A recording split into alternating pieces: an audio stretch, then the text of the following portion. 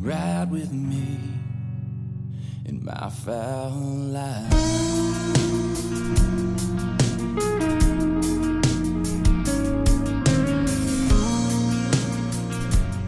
Today's episode of the Fowl Life podcast is brought to you by Eukanuba. Every great hunter knows the best partners have four legs. Eukanuba is one of the only foods on the planet designed specifically with athletes like hunting dogs in mind. They are all about helping your hunting dog perform at their best. With over 50 years of experience, they've fine-tuned and crafted their recipes to meet the highest standards of each individual dog's needs. Here's what sets Eukanuba apart from the rest: their commitment to sustainability and animal welfare. With every bag of Eukanuba pet food, you can feel confident knowing you're providing your hunting dog with optimal nutrition while supporting a company that prioritizes animal welfare and the environment. And as outdoorsmen, there's almost nothing more important.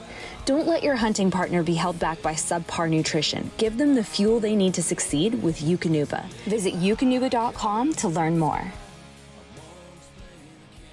So do you have a finger like on all the dogs in the kennel? Do you guys do analysis with your trainers when they all come back in? You as the owner and the founder, do you kind of have an idea of the level, or is that all just based on your trust with your trainers and they keep that in their minds? You don't necessarily need to know where every dog in the kennel's at in their training sequence or their the level of training they're at.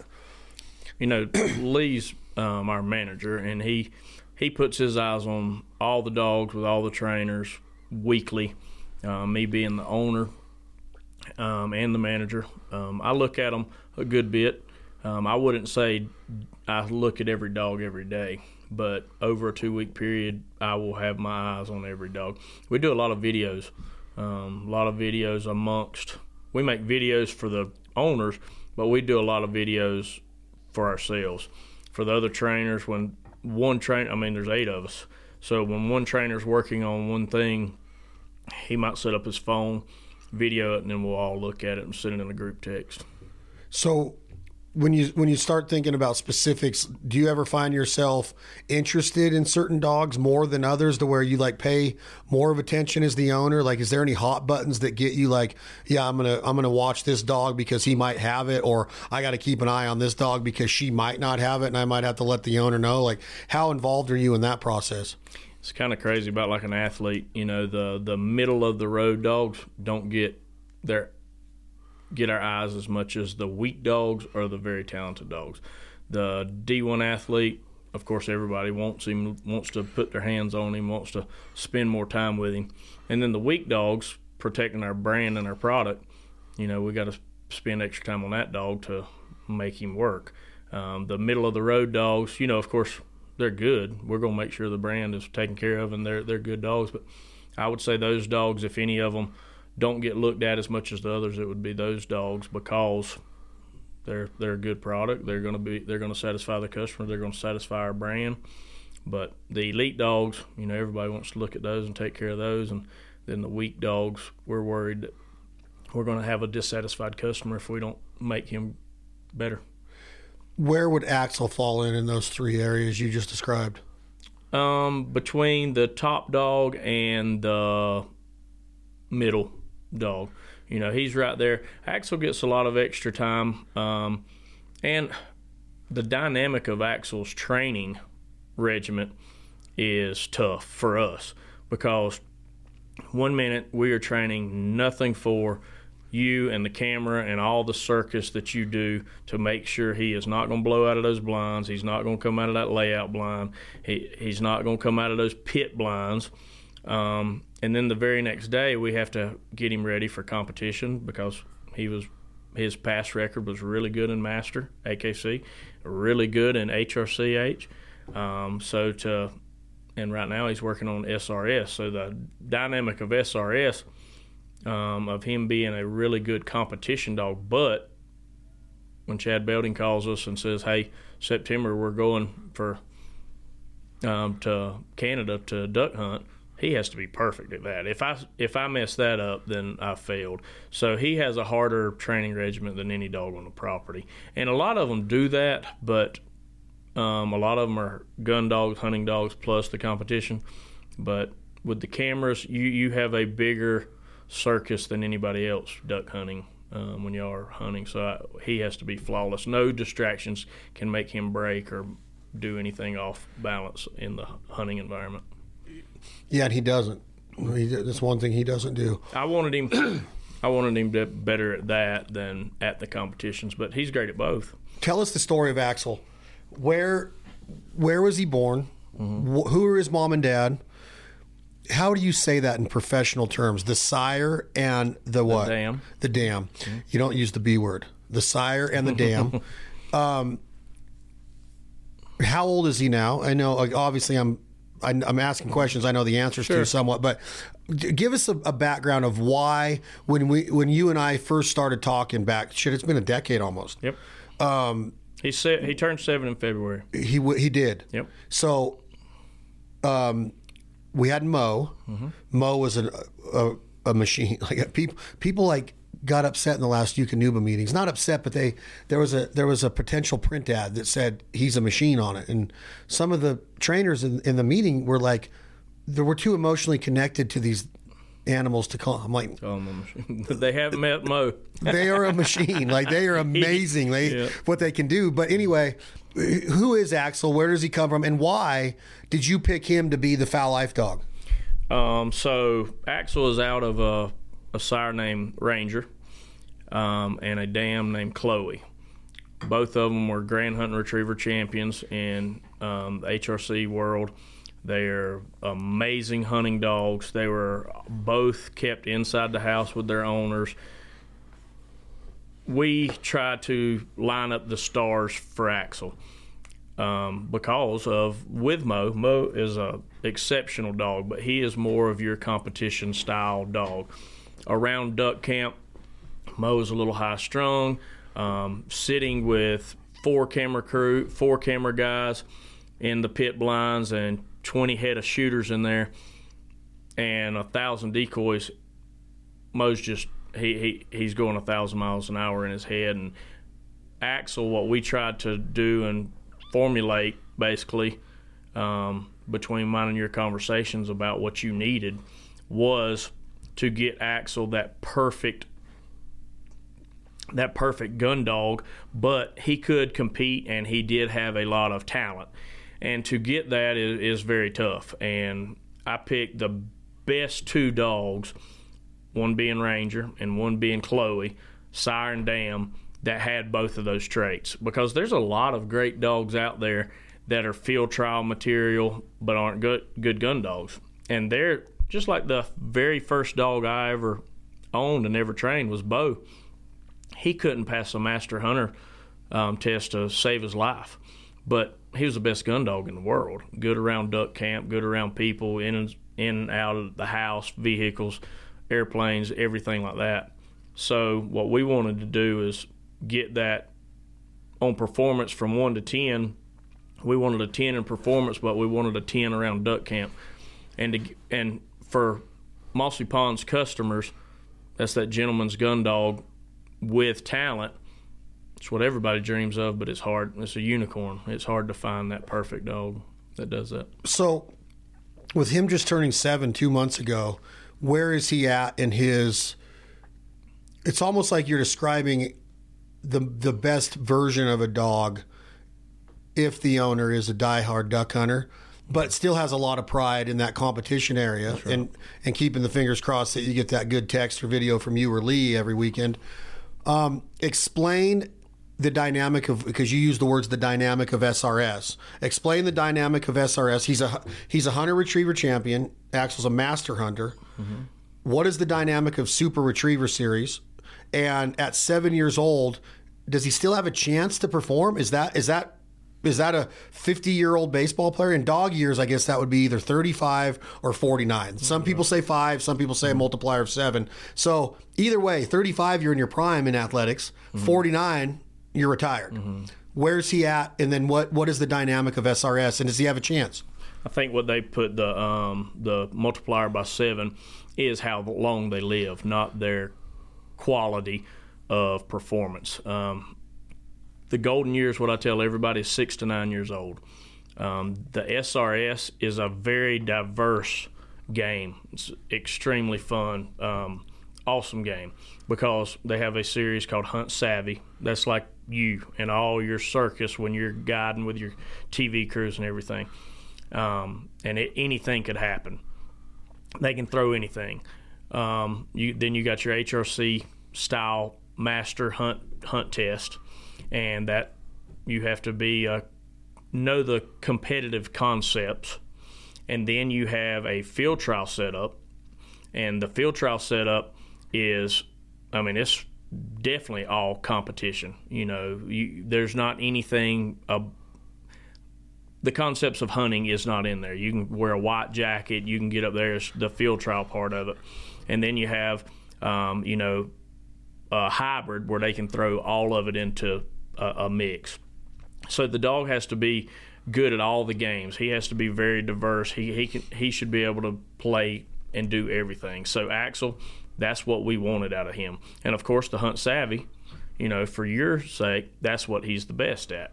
The field trials, because we haven't worked many field trials with him, would be his weakest part, but he's in his golden years. Does he have most of our success with SRS are dogs 8 and 9 years old?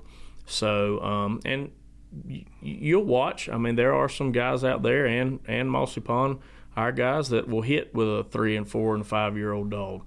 But it is a very complex game, and it's a tough game, but it's a very fun game because it has all the elements of everything that we as trainers train these dogs to do. So did I put Axel at a disadvantage by always taking him out of training to go do what we wanted him to do? Like, do you think, in your professional opinion, Brad Arington, that he would be further advanced in the quote-unquote dynamic of SRS than if he got to train the same amount of hours that a lot of those dogs are? Because he's gone from pretty much mid-September until March. You're talking about for a competition, 100%. Yeah. There's dogs in there that their whole goal for their owners, they come and visit, might take them home on the weekend, and may go to an occasional duck hunt or occasional dove shoot, but basically 11 months out of the year they're with me, and of course that dog's going to have a lot greater advantage than Axel. And, leading up to your hunting season, we take all the competition elements out of his training, and we're solely just working on pit blinds, skid blinds, a bunch of decoys in the field, a bunch of even electronic calling, mechanical decoys, all of that stuff, which you'll see some of that stuff in the SRS. But the concepts of that field trial dog, in and out on water blinds, cross points, by points, that's not important for a good gun dog. What we want with that good gun dog is him to recover the game, be a conservationist tool for us, and get that game back to and recover it, get back in the blind, and get hid as fast as possible. So, of course, if Axel was just solely a competition dog, and you said, Brad, from the time he's 6 weeks old when we picked him out until 6 years old, I want you to just focus on competition. Sure, he would have had a lot more accolades notched on his belt because of that. But for me and for you, I think his exposure and what we needed out of him was the hunting side of it was just as important as the competition side. So he has a tougher training regimen than most. Well, for that dog owner that wants that lifestyle that you just described from 6 weeks to 6 years old, what are the benefits and advantages of that dog now? What is the mindset of a dog owner? I'm going to get every title I can, and that increases his value when they put him out to stud or put her out to dam. I guess him out to sire is not a horse, but is that what it is? It just makes that dog more valuable? Because I'm kind of having a hard time. Like these are hunting dogs. Like a lab is to go get a duck or a goose. That's right. That's what their best potential is in life. So I feel like I'm fulfilling that for Axel, because when I see a lab that just lays on the couch or is in a kennel and they don't hunt, I'm almost like mystified. Like, well, that dog's not living his best life or her best life. Not judging the owner, but what is the advantage of an owner that has this 6-year-old that hasn't got to hunt much but has all these titles? Why do they do that? Great question. And a lot of my customers come to me for different reasons, and one of them won't understand the other one. It's just like your question here. They don't hunt. They don't they don't hunt like you and I every day, all day. What their fun is, you and I are going to a duck hunt on Friday, Saturday, Sunday. They love these competitions, and they're fun, and their friends follow them, kind of like travel baseball. They go on the weekends. They get to spend time with their dog. They get to spend time with. We have great relationships with our customers. They're actually more involved with their dog than you are. They come to stay at the lodge at Mossy Pond. They train their dog where they can run in amateur stakes and run when on the weekends that we're not running them to get a qualification if they want to run. They spend a lot of time with these dogs. They spend every weekend with us at the field trials, the hunt test, the SRS, plus they come and train on the property a lot. So their goal of that dog being in training for 6 years is a goal-driven deal, but it's because that's what they enjoy. And most of them, some of them hunt, but most of the ones that are die-hard competition, that is their fun. That is instead of hunting, that's what they do for fun. We love Nashville, Music City, USA.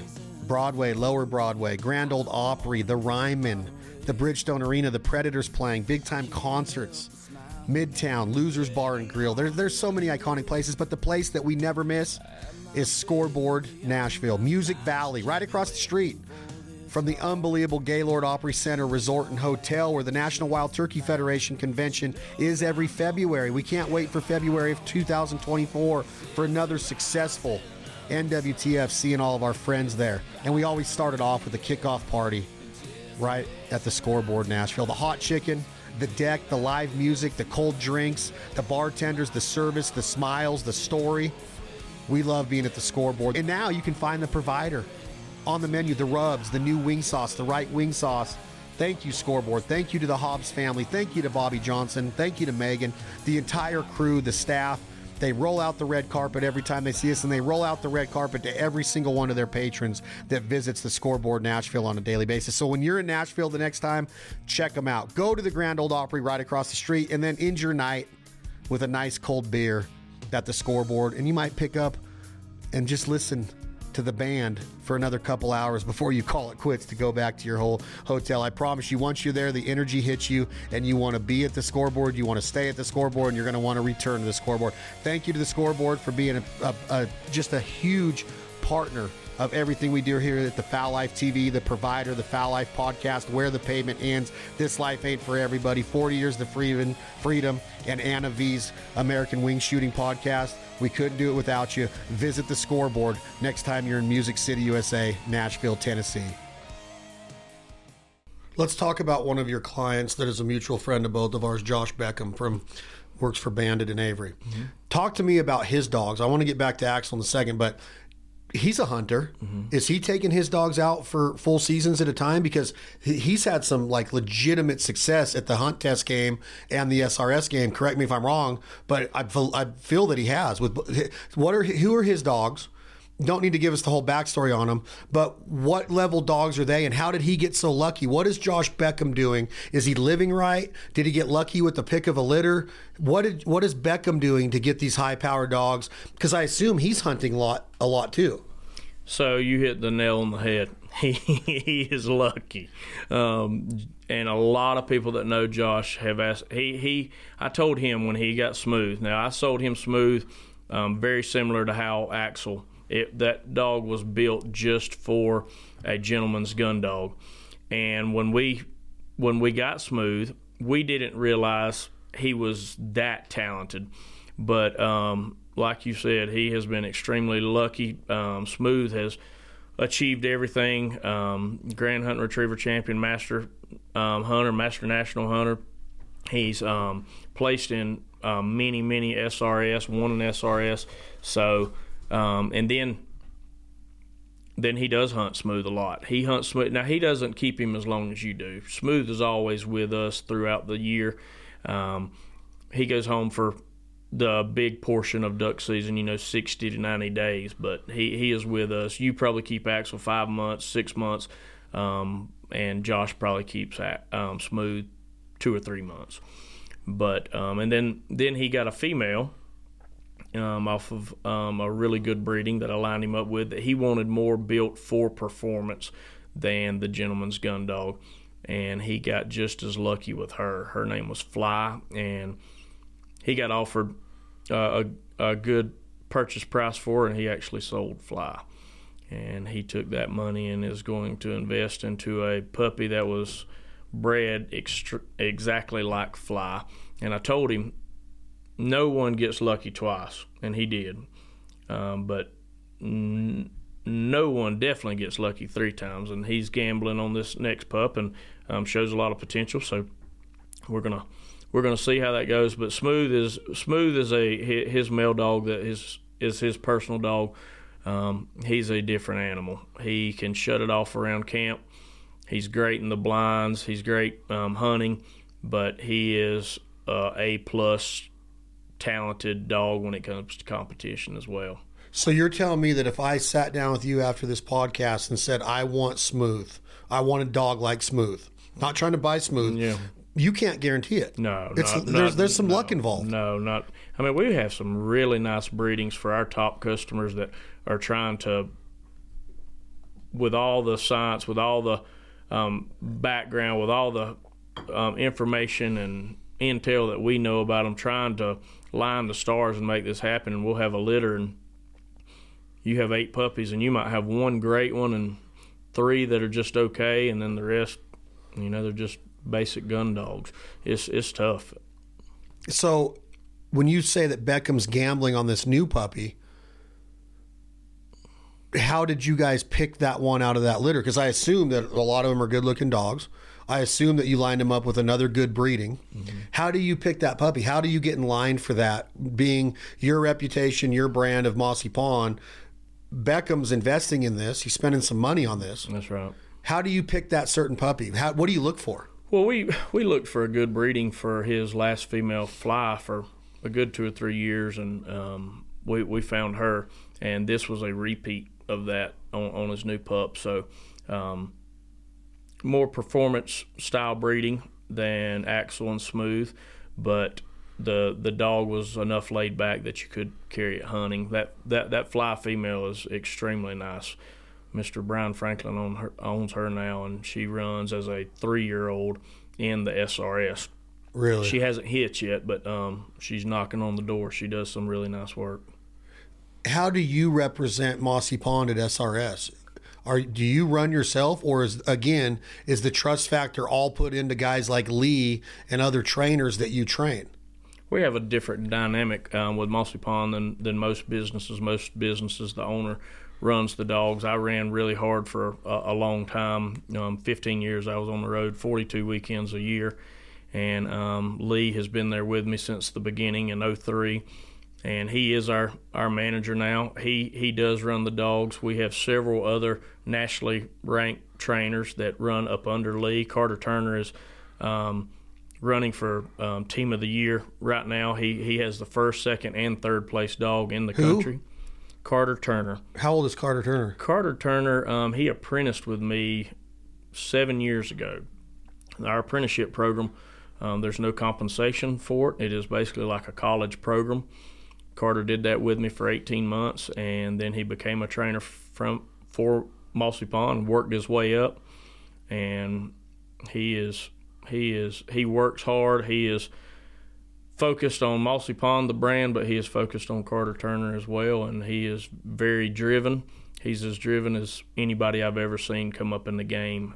Carter's probably, I don't know exactly, but I think Carter's around 28, 30 years old.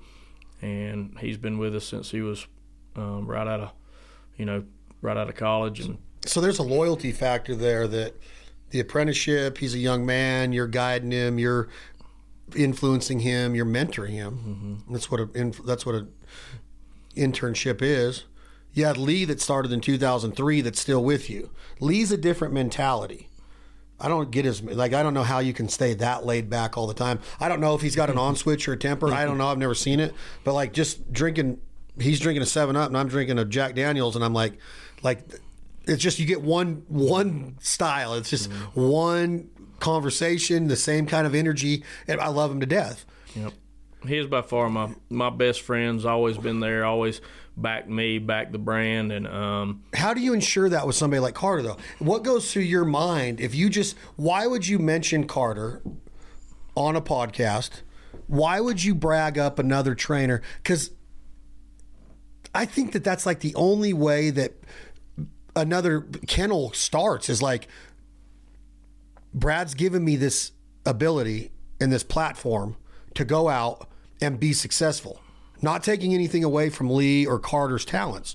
But how do you ensure that? Does that weigh on your mind a lot? Like as this guy starts to grow his own brand, because you just use the words, he concentrates on Carter, Turner, is it Turner? Mm-hmm. How do as an entrepreneur and a businessman, how do you process that? I know you take good care of him. I know that he's been there since he was 15 or 18, whatever. Mm-hmm. But does it sit in the back of your mind like, oh shit, there's another kennel getting ready to pop up somewhere? Well, we've had a lot of great trainers come through with us. Probably 6 or 7 great guys that have had tremendous success with us. Represented the brand exactly what I dreamed of. Did a great job while they were there and went out on their own. Some are still successful. Some have fallen off. But I am trying, and Mossy Pond is building a brand, the Mossy Pond brand. So if it's Tom, Dick, or Harry running our dogs and the way that we do it and the way that our brand does it, they're going to be successful. There's some top-ranked guys in the country right now, and when they were with us, they had the best records they've ever had in their career when they worked for Mossy Pond. They're still successful now, but they had the best records when they were with us. And I think that is a result in our brand, Mossy Pond's brand. And, I hope this doesn't come across arrogant, but I think our brand is strong, and the fear of them going out on their own as competitors, if our brand stays strong, I don't think they hurt us. We still have our Mossy Pond brand, and no matter who's in there, if they play by our rules and they work for us and they work hard and are producing results, I understand they may want to better themselves and go out on their own. And that's not a fear of ours at Mossy Pond. If I tell you that I put Axel at a disadvantage every hunting season because I'm not as strong of a hound. Now I'm way stronger today than I was 2 years ago. You made reference of me coming down and staying at the lodge. Need to do it more. How long would it take right now, if I intern for you, to be in the running for Team of the Year? Again, is there a lot of luck involved in that, what Carter's doing right now? Or could you get me there? Can you teach an old dog new tricks? And could your program and your brand of Mossy Pond, how long would it take to get me to where you would feel good of, Chad, go out and represent Mossy Pond at SRS and run Axel this weekend? Well, I think the brand and our way of training is at the highest. We work hard for that brand, and that's why we have the results we have there. But to do what Carter Turner does, he's a different animal. He's there at 5 o'clock every morning and is feeding up and airing at 9 and 10 every night. Goes on the road 3 days, Friday, Saturday, Sunday, 42 weekends a year. It's a different lifestyle, but that's what drives him. It's just like the cowboy that goes from rodeo to rodeo. He wants to be the best, and that's what drives him. There's not a money figure that I could put on Carter to pay him enough to make him do what he does. He does it because he wants to be the best in the country. And right now, in SRS, he has the top 3 dogs. Wow. Cappy, Smack, and Shooter. And Josh Beckham owns all 3 of those too? Yeah, right. Exactly. But so would it take me 2 years? Would it take me 10 years? I mean, God, mine and your age, I don't know that we got the horsepower to do it. How old are you? 39. You're not my age. I'm 9 years older than you. Yeah. So could I, if I have the horsepower, and you know my life, I've traveled a lot, but could I become a proficient handler with the Mossy Pond brand? 6 or 7 years. 6 or 7 years. If you did, everything right. Basically lived it. 6 or 7 years. Are you serious? Oh, yeah. Wow. So it takes the same amount to become a doctor. Mm-hmm. 6 or 7 and years. And you would have to live it like a doctor does, or how you handle the fowl life in your businesses. I mean, you would have to put everything else to the side, including your family. I mean, it would take every ounce of energy, every ounce of everything that you do to do it, because, I mean, we have great competitors out there. There's guys out there across the country that we have to compete against, and they're just as hungry and just as knowledgeable, as we are. Wow, 6 or 7 years. Okay, so Axel, why, since he was 4, people always assumed he was 4 or 5 years older. You know where I'm going with this. Mm-hmm. I know it's genetics, but he had exceptional gray in his face at an early age. Is this just 100% because of the DNA?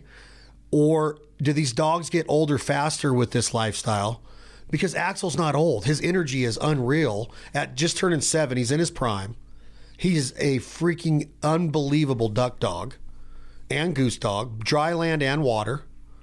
I am, again, a self-acclaimed below average handler, and I did some stuff this year that had people on their feet high-fiving and cussing and holy like, I'm not kidding you. Right. Like, it made me feel good. Like, what happens to a dog? Just like when you see a 24-year-old silver fox male in his mid-20s with gray hair, or I went bald at 24, is it just genetics that they get that gray in their face, or is it the lifestyle and they do age faster with this much competitiveness and this much drive? No, it's 100% hereditary. I mean, Chloe, she was gray-faced at 3. That's his mom. And he was the same way, but the performance with Chloe was there until she was 10 years old, and I feel the same will be there for Axel. It's no different than some humans. They get gray, some get bald earlier than others, and but no, far as performance, has nothing to do with his performance. He's just getting a little gray faced. Well, I have a lot of competition dogs that are 9 and 10 years old, and you would swear they were 3-year-olds. Everything about them is beautiful. Looks great. I mean, especially on the good dog food like Eukanuba, that keeps them healthy, keeps them the energy, keeps their coat slick, keeps their teeth good. When you have something and you feed them their whole life like that, and that'll keep them healthy, then they look great. I mean, we get bragged on with our dogs, and at Mossy Pond, health comes before everything. Taking care of our dogs and making sure they're happy, they're healthy, they look good, they have the energy that they need. And then second is the training part. But we get bragged on how our dogs look and act as older dogs more than anything we get complimented on. It's just like what you just said about Axel. He's gray-faced, but you look at him. I mean, he's beautiful. I mean, he has the best coat in the world. You pour water on his back, it just beads off. He has all the energy in the world. His teeth are amazing. I mean, everything about him looks like a 2-year-old. Look at him when we flew in last night and you got to see him. I mean, he's bouncing off the walls. This morning he has all the energy in the world. So a lot has to do with how you take care of them, nutrition, and but these dogs at 9 and 10 years old that have been in the kennel their whole life with competition dogs, and their owners come out and train with us daily, but they're training 6 and 7 days a week, including competitions. They're healthy as a horse. When you have a kennel full of dogs, going back to the beginning of our conversation, Brad Arington, when you have all of those different personalities, are they as distinct as human beings when it comes to a teacher in the front of the classroom and has to deal with Johnny could have ADD, and Melissa might be shy, and this guy might have a bad home life, and this kid might be the best athlete and he's arrogant, like everybody, there's all these different attitudes. It's like being an employer. You gotta treat everybody different.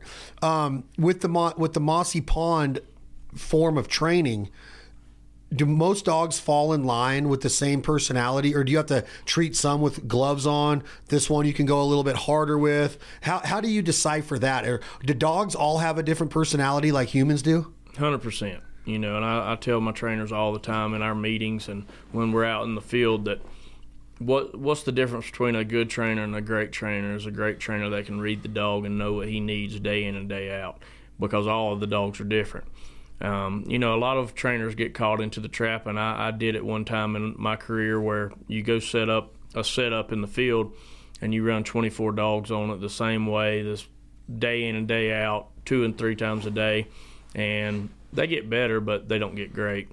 You can't be on the top of your game that way. You have to cope, and whatever that dog needs, that's what you set up for him. So you might run 2 or 3 dogs on this setup, and then 2 or 3 dogs you run on this concept, and then you just move around.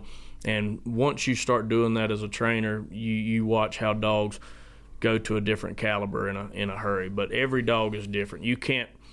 And that's what amazes, just like what you just said, amazes me with the teaching analogy. You put a classroom of kids in there, and you say the same thing as a professor or whatever to them, and then you expect them to all learn it and understand it the same way. I'm a visual learner. In a classroom, I struggled, but you take me out and show me one time, and I got it. And that's just like with these dogs. If we have to, as trainers, as coaches, as teachers, to teach them what they need and what makes them tick. That's what I tell my trainers. What makes that dog tick? And if it's not what Joe needs, you need to do something different with Blue. And once you learn that, and once you start adapting to what they need, that's when you really start seeing the standard go through the roof. We cook a lot, and we like our wild game to be legit. Our recipes mean a lot to us. Out of the box, unorthodox thinking, that provider mentality. We eat what we harvest. We eat what we catch. I love the organic lifestyle and nutrition and diet. We literally eat wild game 7 days a week in one meal, sometimes 2 and 3 meals. My daughter, Alyssa, loves eating wild game. My nephew, Chase. All of our family has grown up and still lives on the value of sustainability. And Napa Valley Olive Oil is there for us. The Particelli family are hunters. They're fishermen. They're outdoorsmen. They're gatherers. They're providers. They are old Italian heritage that loves the outdoors. And this product, Napa Valley Olive Oil, located in the wine country of Napa, St. Helena, California. It's an amazing place. The store is amazing. The salamis, the cheeses, the fresh Italian meats, the sodas, the pastas, all of the different anchovies to all of the paste, everything that you need to do to be a complete outdoor chef. And even if you're cooking domestically, Napa Valley Olive Oil is bottled, old school style. My boy Jules is sitting on a milk crate filling bottles, and then their family members are pasting the labels on these jars. They're beautiful jars. It's old school labeling. The brand is amazing. The flavor is amazing. The culture of Napa Valley Olive Oil, the friendship we have with Ray and Dante and Jules and Stefano and the entire family, the entire Particelli clan means the world to us. Get online, NapaValleyOliveOil.com, and order a bottle. And then look what else they have. You can't go wrong with the Parmesan. It is the best brick of Parmesan cheese you will ever eat. Grate it over your salad, your soups, your meats, your steaks. Pair it with some compound butter. It's an amazing Parmesan cheese. The different flavored oils, the garlic, the lemon, you name it, they have it. The vinegars, it's Napa Valley Olive Oil. We're proud to have them in all of our recipes at the Fowl Life TV on the Outdoor Channel, and the Provider Life. Look for more recipes at theproviderlife.com. Get yourself a provider cookbook. Napa Valley Olive Oil is all over it. Thank you to the Particelli family, and thank you all for supporting the brands that support us. Is today's level of veterinarian medicine compared to humans again? The athletes today are on training programs that we would have never imagined when I was in high school. I'm jealous of these like if I got to train like my nephew today, I really feel like I would have beat Barry Bonds' home run record. I just feel that way. the way they train, the specialized training, the travel ball clubs, the traveling teams, it's the same with dogs. It's not like it was in the 70s. I mean, you guys are 42 weeks a year now at different competitions and different eyeballs on them and judging and the breeding and the food and the nutrition, the diets of these athletes in sports now. Incredible. Is the level of veterinarian medicine advancing with these athletic dogs? Meaning, these dogs are not doing exactly what dogs they're supposed to 20 years ago. I mean, these dogs are high power. They are going 42 weeks a year. Then they're in hunting season, and then they're retrieving 2,000 birds a year. They're in frigid cold water. They're machines, like I said in the beginning of this, which I don't mean that in a non or an emotional way. Okay, I'm not comparing your dog to a robot. But is veterinary medicine kept up with the Joneses too? Like on an ACL tear or on something that could be messing with that dog's stomach with all this training and all this duck water that he or she's in. In your opinion, Brad Arington, has veterinary medicine kept up with these high-powered dogs that you see on a daily basis? I would say so, and the science and just like the formulas with Eukanuba and the nutrition. I mean, without that, they wouldn't be healthy enough, feel good enough, and have the energy to. That's why they're better. That's just like the athletes are better because they feel better. They can do more without tearing their bodies down. So, 100%, I definitely believe so. I definitely believe so, 100%. But if not, these dogs couldn't maintain what we put them through, and I want the dog happy. I want the dog, when you go through there, his tail wagging. When you pull him off the truck for the 5th time that day, he's happy. If he's wore down like you and I, if we haven't ate properly and we didn't have the right nutrients to go out there and work, we don't want to have a 3rd workout session today, and it stinks for us. It's not fun.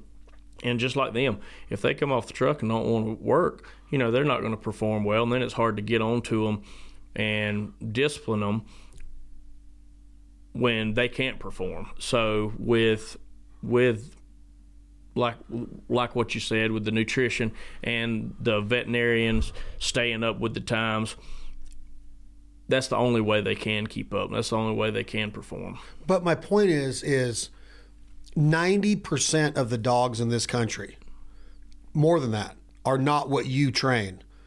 Okay, now I know that you train other dogs in obedience, so that's probably a premature statement, but this high caliber dog is a very minuscule part, if I had to guess. I mean, these people that are walking into PetSmart and Petco on a daily basis are buying pet food. Mm-hmm. Same with veterinarians. They're seeing 90% of the animals they see are just pets. They're not the Michael Jordan of this pet circuit, right? I would say the same thing for us as humans as well, right? Most doctors are looking at overweight people that eat bad, don't exercise properly, don't get the right amount of sleep because of our busy lives. And look at most people's pets. I walk in people's houses and you could put a Bible on a dog's back and he could walk around with it and it'd not fall off. So that's what the veterinarian sees 90% of the time.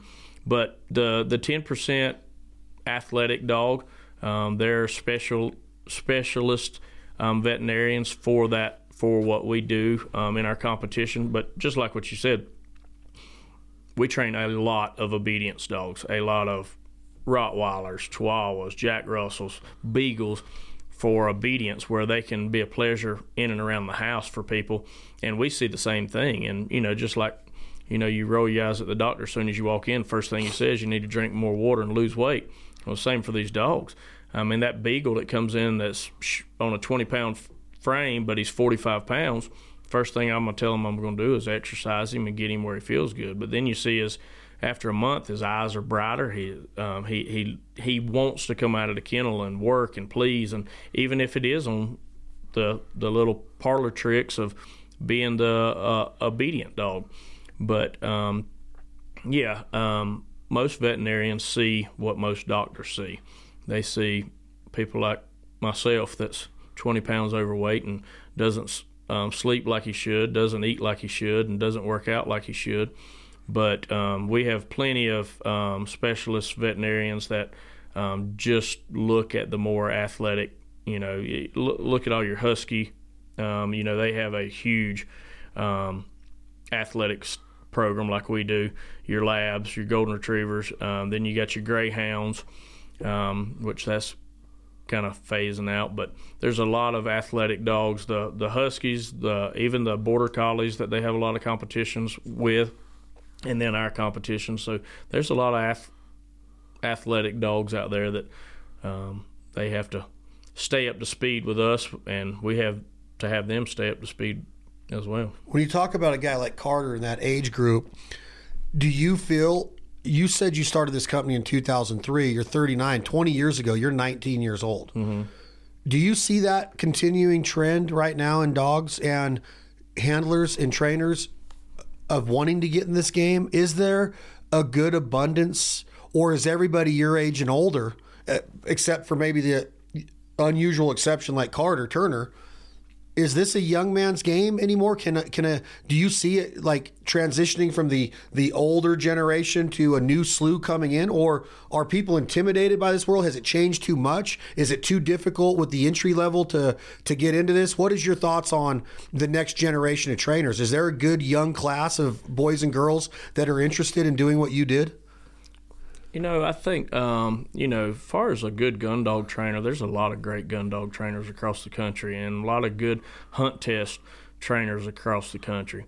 And they still put in a bunch of time, bunch of blood, sweat, and tears into these programs, and there's a lot of great programs out there. But to be elite, and I would put Carter in that 1%, to do what he does, and he's 18 months into basically a rookie 18 months ago of breaking out into competitions. So to do what he does, 4:35 a.m. every day, 10 p.m., he's with the dogs that much, plus the whole weekends he's gone from coast to coast competing. A lot of people say, they want to do it, and I think there's a lot of people that want to get into the competitive style of our game. But to really do what he does, okay. Well, it would be hard for me to go back and do what he does. What about just being a trainer for somebody? A trainer, yeah, sure. But what I'm saying is, you have to still spend a lot of hours to become a good trainer. You just said 6 years. Is this new generation of kids coming up being raised with the work ethic to do what it does to be a dog trainer? Are there as many 20-year-olds that are wanting to inquire about being a dog trainer? So we have... It's a lot of work. Yeah, we have 42 employees on site. Some are bird boys, kennel help, vet techs, trainers, guides on our hunting operation. Everybody wants to do what Carter does, but I think the work ethic of the newer generation is a lot definitely weaker than 50 years ago, but even 20 years ago when I was graduating high school, it's a lot weaker than then. So with having that many employees, we go through a lot of young help. We go through a lot of kids that come out there, look the part, act the part, yes sir, no sir, and come out of the gate. Me and my wife laugh about the 9-month rule. Everybody does great for 9 months. But to really hump it like we do, I make a joke with all of them. If we get paid by the hour at Mossy Pond, we'd all make less than $1 an hour. We do it because we're passionate about hunting, we're passionate about dogs, we're passionate about puppies, and passionate about the outdoors. But to put in the blood, sweat, and tears that Carter does, I would be scared to find 5 more in my lifetime. If I run with the business till I'm 80 years old, if I found 2 or 3 more, I would be a lucky man. And I hope Carter stays with us for 40 more years. But if he decided he wanted to go out and make a business of his own, I would respect that. And he's done a great job by me and by my brand while he's been here. And we do have some young guys that we're grooming, and they're coming up, and they do great young dog work right now. So if somebody would fill that role, do I think that they would fill it like Carter Turner? I doubt they will. Have you seen a difference in Carter's attitude? Does he carry more pressure and stress these days with having the top 3 team of the year for SRS, being a protege of yourself and Lee Howard? Do you see ego play a role when somebody gets to these levels in dog trainer? Because I've been around some dog trainers in the last 60 days that I couldn't understand the ego. Like I wanted to say something, but I don't. But do you see a lot of ego in this game? Like, I know you have to be confident, but does Carter all of a sudden get bigger than his britches? Do you see that a lot in dog training? Some do, and I try to work on being humble every day, and I coach all my guys on being humble. And I think this is why we work for a lot of successful people, doctors, lawyers, business owners, and when they come out, they pull up in their nice vehicle and they step out, you can see that he's a accomplished guy, accomplished lady. They're very intelligent, and then within 1 hour, they're sitting there with their mouth open asking us all these questions. And I think a lot of dog trainers, and when I was a younger man, I think sometimes I would fall into the trap of I'd be answering all kind of questions. Before I knew it, they'd ask about a lawnmower, and I'd be telling them the answer to a lawnmower. Because when you have successful people like that come in and they're asking everything in the world, I mean, what we think of as crazy questions, because we're just used to that question every day, and that's what we do, then I think a lot of people in our game get that ego and think that they know more than what they do, and it's hard to stay humble. So we pride ourselves on staying humble with our brand. I don't think anybody would argue that our brand and our team and our guys that are out there on the road representing us are overly confident. I mean, overly cocky, but they are confident. Carter Turner is extremely confident, and your question you asked, does he worry? What I would coach him on is Michael Jordan never worried about him missing the game-winning shot.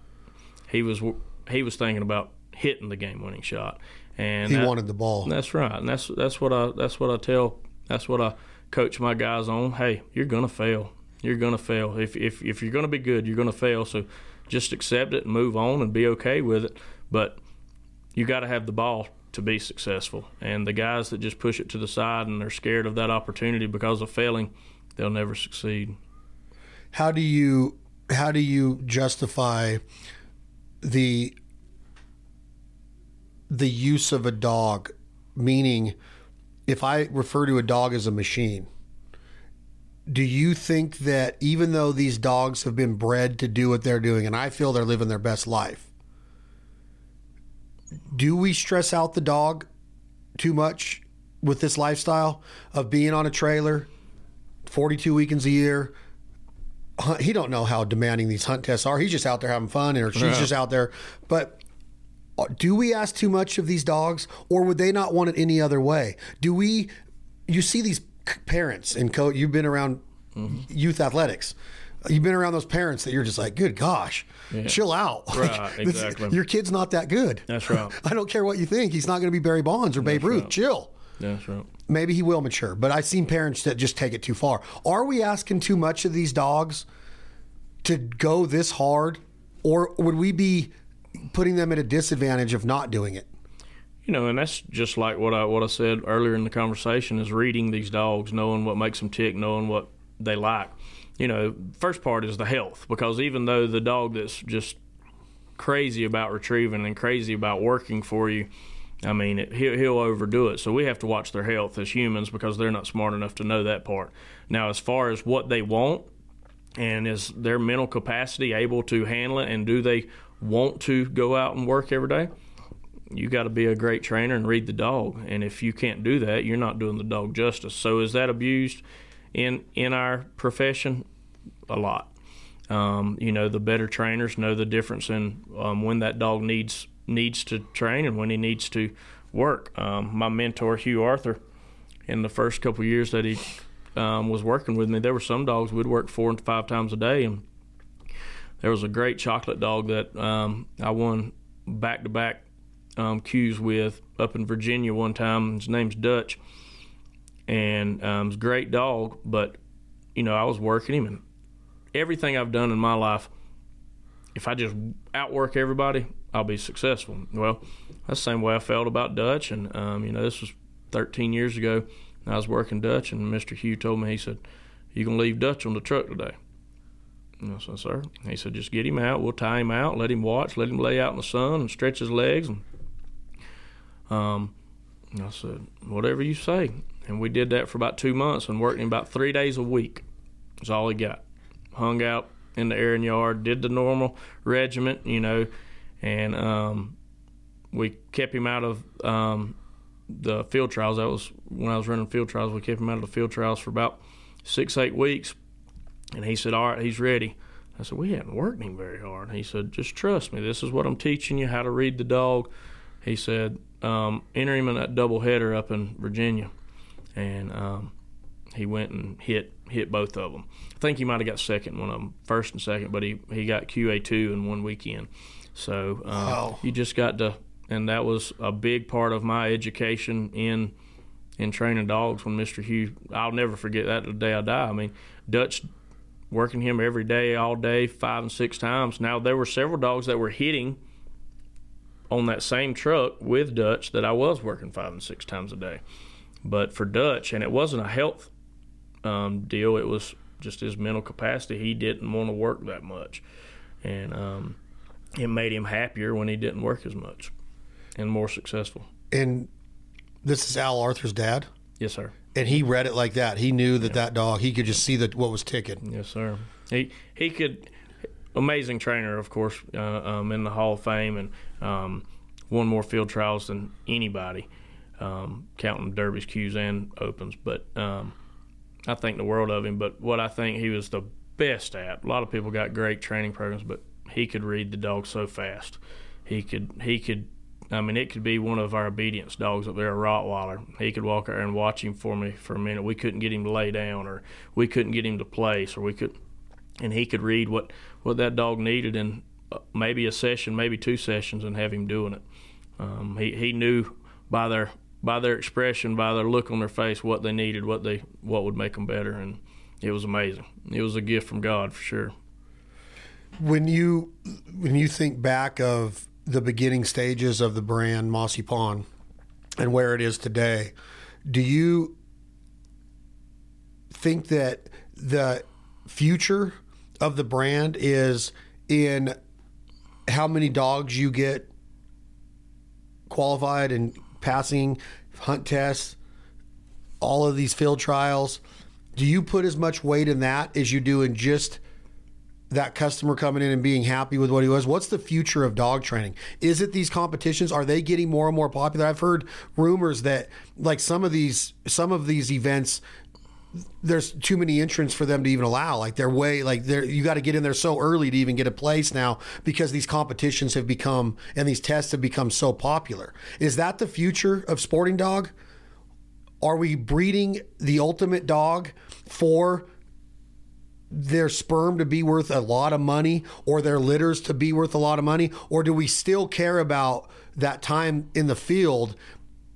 Meaning, are we going to get that out of our head that we don't have to have the highly trained Ivan Dragos of Rocky IV, if you know that analogy? Mm-hmm. Is that the future of dogs? Is that because that's where horses went? Horses went from just being out west and getting western and riding the trails and the Chisholm Trail and Lewis and Clark and everything. The history of the horse is now it's like, geez, it's like a multi-million-dollar business. Mm-hmm. I guess that's a long-winded way of asking, is sporting dogs going the way of horses? Because white-tailed deer sure did. Now it's high fence and sperm and injections and planting and does and herd management. Is this the future of dogs now, to where it's not just Curly cuddled up on the end of the couch watching TV and then going hunt ducks once in a while? Is the future of dogs these high-powered, really expensive? Are dogs going to be $10,000 to buy pretty soon? I think that's far as what we do at Mossy Pond, there's basically about 5 different categories. And I think that is one of our categories. And there for a little while when I was running field trials so hard and competition so hard, that we got the reputation that we didn't do anything but what you just said. And that's not the case at all. Our business is very diverse in our training programs. You know, we have an obedience program, then we have a basic gun dog program, then we have an advanced gun dog program, and then we have a competition style training. And is that competition style training for the owner, or is that for the elite? Are we going to campaign them for you and make them the best they can be? But as far as a whole across the country, I think that's a very, very small percentage of what you're describing in what we do. I think that's less than a couple percent probably, because I want that lady that has that Rottweiler that's too big for her when she goes out for a walk, or that Great Dane. I want my satisfaction, and I take just as much pride into that dog when she's walking down Main Street with that dog on heel. She walks by another person with another dog, and her leash is slack. The dog's perfect. She tells it to sit or lay down, and it does it perfect on the perfect command. That makes her happy. If it comes up to a kid, she can tell it down where the kid can pet it. And then going into the gun dogs, somebody that takes their dog out dove hunting 4 and 5 times a year, but wants them obedient around the house. They go out there with their buddies on their 4 or 5 dove shoots, and they pick up their 15 dove, bring them back, deliver all to hand. But then around camp that night, the dog's sitting there where everybody can love on it and tell hunting stories, and the dog's not aggravating everybody at the dinner table. And then flows right into the advanced gun dog, like what you have the hybrid of, kind of like Axel, the advanced gun dog plus the competition dog. And then the next category is nothing but basically a racehorse. And I think that's a small percentage, but every one of those categories is equally important to us at Mossy Pond. I mean, now don't get me wrong, the competition trainers like Carter, they love that. They love the competition. They're like that racehorse trainer. They want to be the best, and that gets a little bit more publicized than the lady walking down Main Street with her Great Dane, because not many people see that or hear about that. But that's just as big of a part of it. And there are 90% more trainers that do obedience gun dog work than the elite competition dogs. And the elite competition dogs, because what our conversation was about earlier, not many people want to put in that amount of work. You're right, because obviously safety is always first. So I was talking to you about an incident that happened during the season with a truck that Axel was in the back of the truck with my other dog, Duff, and they're in their kennels. And the first thing that I thought of was you got to get the dogs out. But usually, a lot of people would have their dogs out running around, setting up decoys. Well, I'm really anal. I don't want an accident. I don't want them to run away in the dark. I don't want a four-wheeler to get them. I don't want anything. So I just leave them there in the kennel, locked up. But I can take Axel out of his kennel. Let's say we're at a truck stop on I-80 around Wichita, Kansas. There could be big rigs coming in and out. There could be cars zooming in and out. And obviously, I'm safety first, but I could take this dog with no leash and no collar and not have a problem. That's the confidence I have. If I want to walk him from this gas pump over to that airing park right there, a lot of these truck stops have them now, heel, that's right, sit, and people are like, where's the leash? I mean, even guys on my team have been like, hey, don't forget the leash. And I'm like, I'm just going to try. Again, I'm very savvy of it. I'm watching You're everything. Focused. I'm focused. Yep. But I'm telling you, Brad, I'm sure I could go to the Atlanta airport where you flew out. No, you flew out of Savannah, but Atlanta's the busiest airport in the world. Mm-hmm. That dog could have the smells of an airport, all the people in the airport. Same thing. Yep. You don't need a leash. Now, I know legally you have to have one. Safety, it's better.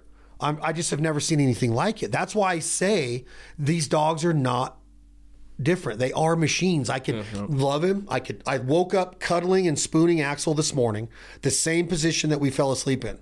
Okay? That sounds weird, but it's true. Yep. Like he's got that switch. But man, I've never seen anything of that control. Like you can literally just count on him to be in control. I don't want people to take this away of like, oh, that's smart to do, because anything can happen. Okay, you don't want him to just take off and be like, oh, there's a bird, and start chasing it and run out into a road, which then that's the whole conversation of collar training and collar conditioning and being able to use that remote to do what it's meant to do. But talk to me about that. Like, this dog is different level, and I know a lot of dogs that come out of Mossy Pond Kennel but it's a joy to see, and the confidence that it gives the owner and the handler. We get more great feedback and more referral by word of mouth because of what you just described, more so than the competition dog. More so than the competition I dogs. mean, if we're in the competition, we're supposed to be good, right? But when the average Joe walks down the road or he goes to a duck hunt or to a dove shoot and his dog is just very obedient, does what he's supposed to, one word, the guy's not yelling, that's when we get that call from his buddy or from his relative says, hey, Mr. Frank showed me the dog. We watched him in the field the other day. We want something like that. That's probably our bread and butter, and that's what that gentleman's gun dog or that gentleman's pet around the house. And exactly what you said. That's our bread and butter. And but it's important to us as trainers to have that dog when they say it. And we train the kids, we train the wives, we train everybody in the family, so if anybody speaks to the dog will listen with a wagging tail. And that's the other thing, you know. Anybody can, I mean, you could go out there and, you know, make a dog do it. We want the dog to want to do it for the human and for his owners or for whoever's working him or the handler at that time. We want a wagging tail, bright eyes, ears up. You say, sit. Okay, yes, sir. I want to see it. I want to see it for you because you're going to give me that reward. You're going to give me that pat on the head. You're going to tell me a good boy. You don't want that dog, oh, crap, I got to do this.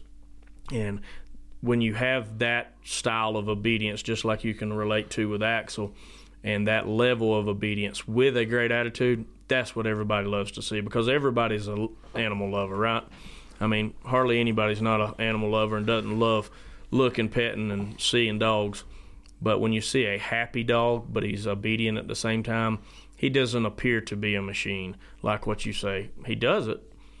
He does it right, does it with bright eyes, does it with his ears up, tail wagging. And when you see it done that way and it's a happy dog, but he's doing it like he's supposed to, everybody wants their dog trained like that. If you don't, you're fooling yourself. Let's finish on Axel. He's gotten more standing ovations than I ever did for blowing a duck call or a goose call. He's gotten more standing ovations than I've ever gotten for being a good shotgunner. Not saying I've ever deserved any of it, but I've never seen standing ovations in a duck blind like I have with Axel. And I've been on a lot of hunts with other great dogs like Mo. Mm-hmm. Didn't get to hunt with Mo as much, but Axel gets a lot of standing O's. Mm-hmm. He's the star of the show. That's right. Plus, he's a joy to be around. Plus, he's handsome as hell, like Anna V says. Like, that is, even with his gray, he's handsome. Photogenic, yep. Where do we go from here to end this conversation on part one with Brad Arington of the great Mossy Pond Kennel in South Georgia? Where do we go from here if Chad Belding says, your crystal ball, Brad, he's 7, just turned 7. Can we get him an SRS? Can we get him? I'm not saying he's got to be champion or team of the year, but can we get him a Q? Can we get him to hit? And can we get him a pass? In your crystal ball, does this dog have what it takes to get some of the... Because he's already a master hunter. He's already a hunter-retriever champion. And he is a freaking unbelievable duck dog. That's and right. Pet and friend. That's right. Like, this is not a dog that you're going to ever want to see go. What's your crystal ball telling you, and what can you tell me where Axel goes from here in the competition world?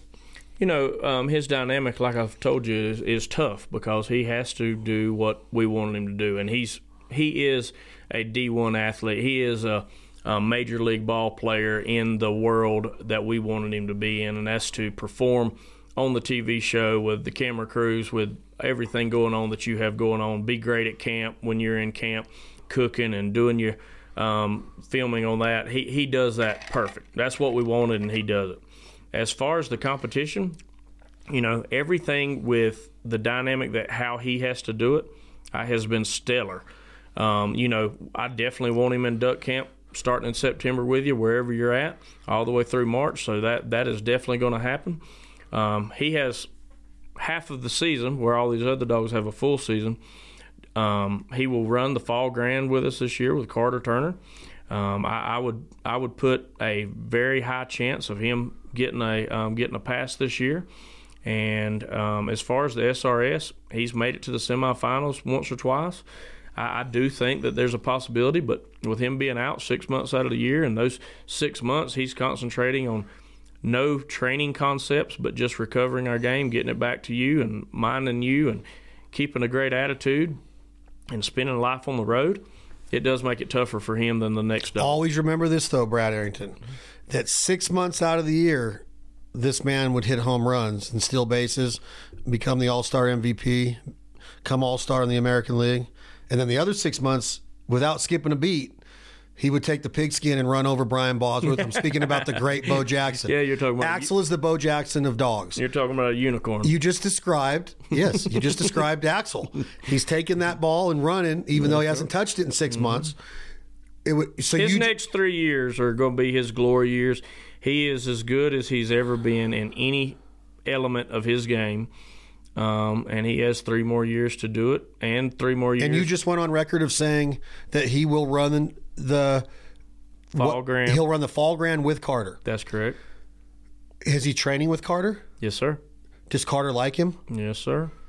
Okay. So I would assume now that you said that, we're going to end this conversation, part 1 again with the great Brad Arington of Mossy Pond Retrievers here at Eukanuba Duck Dogs, a series of the Fowl Life podcast. This has been a great conversation, but I will not get Axel back in September then.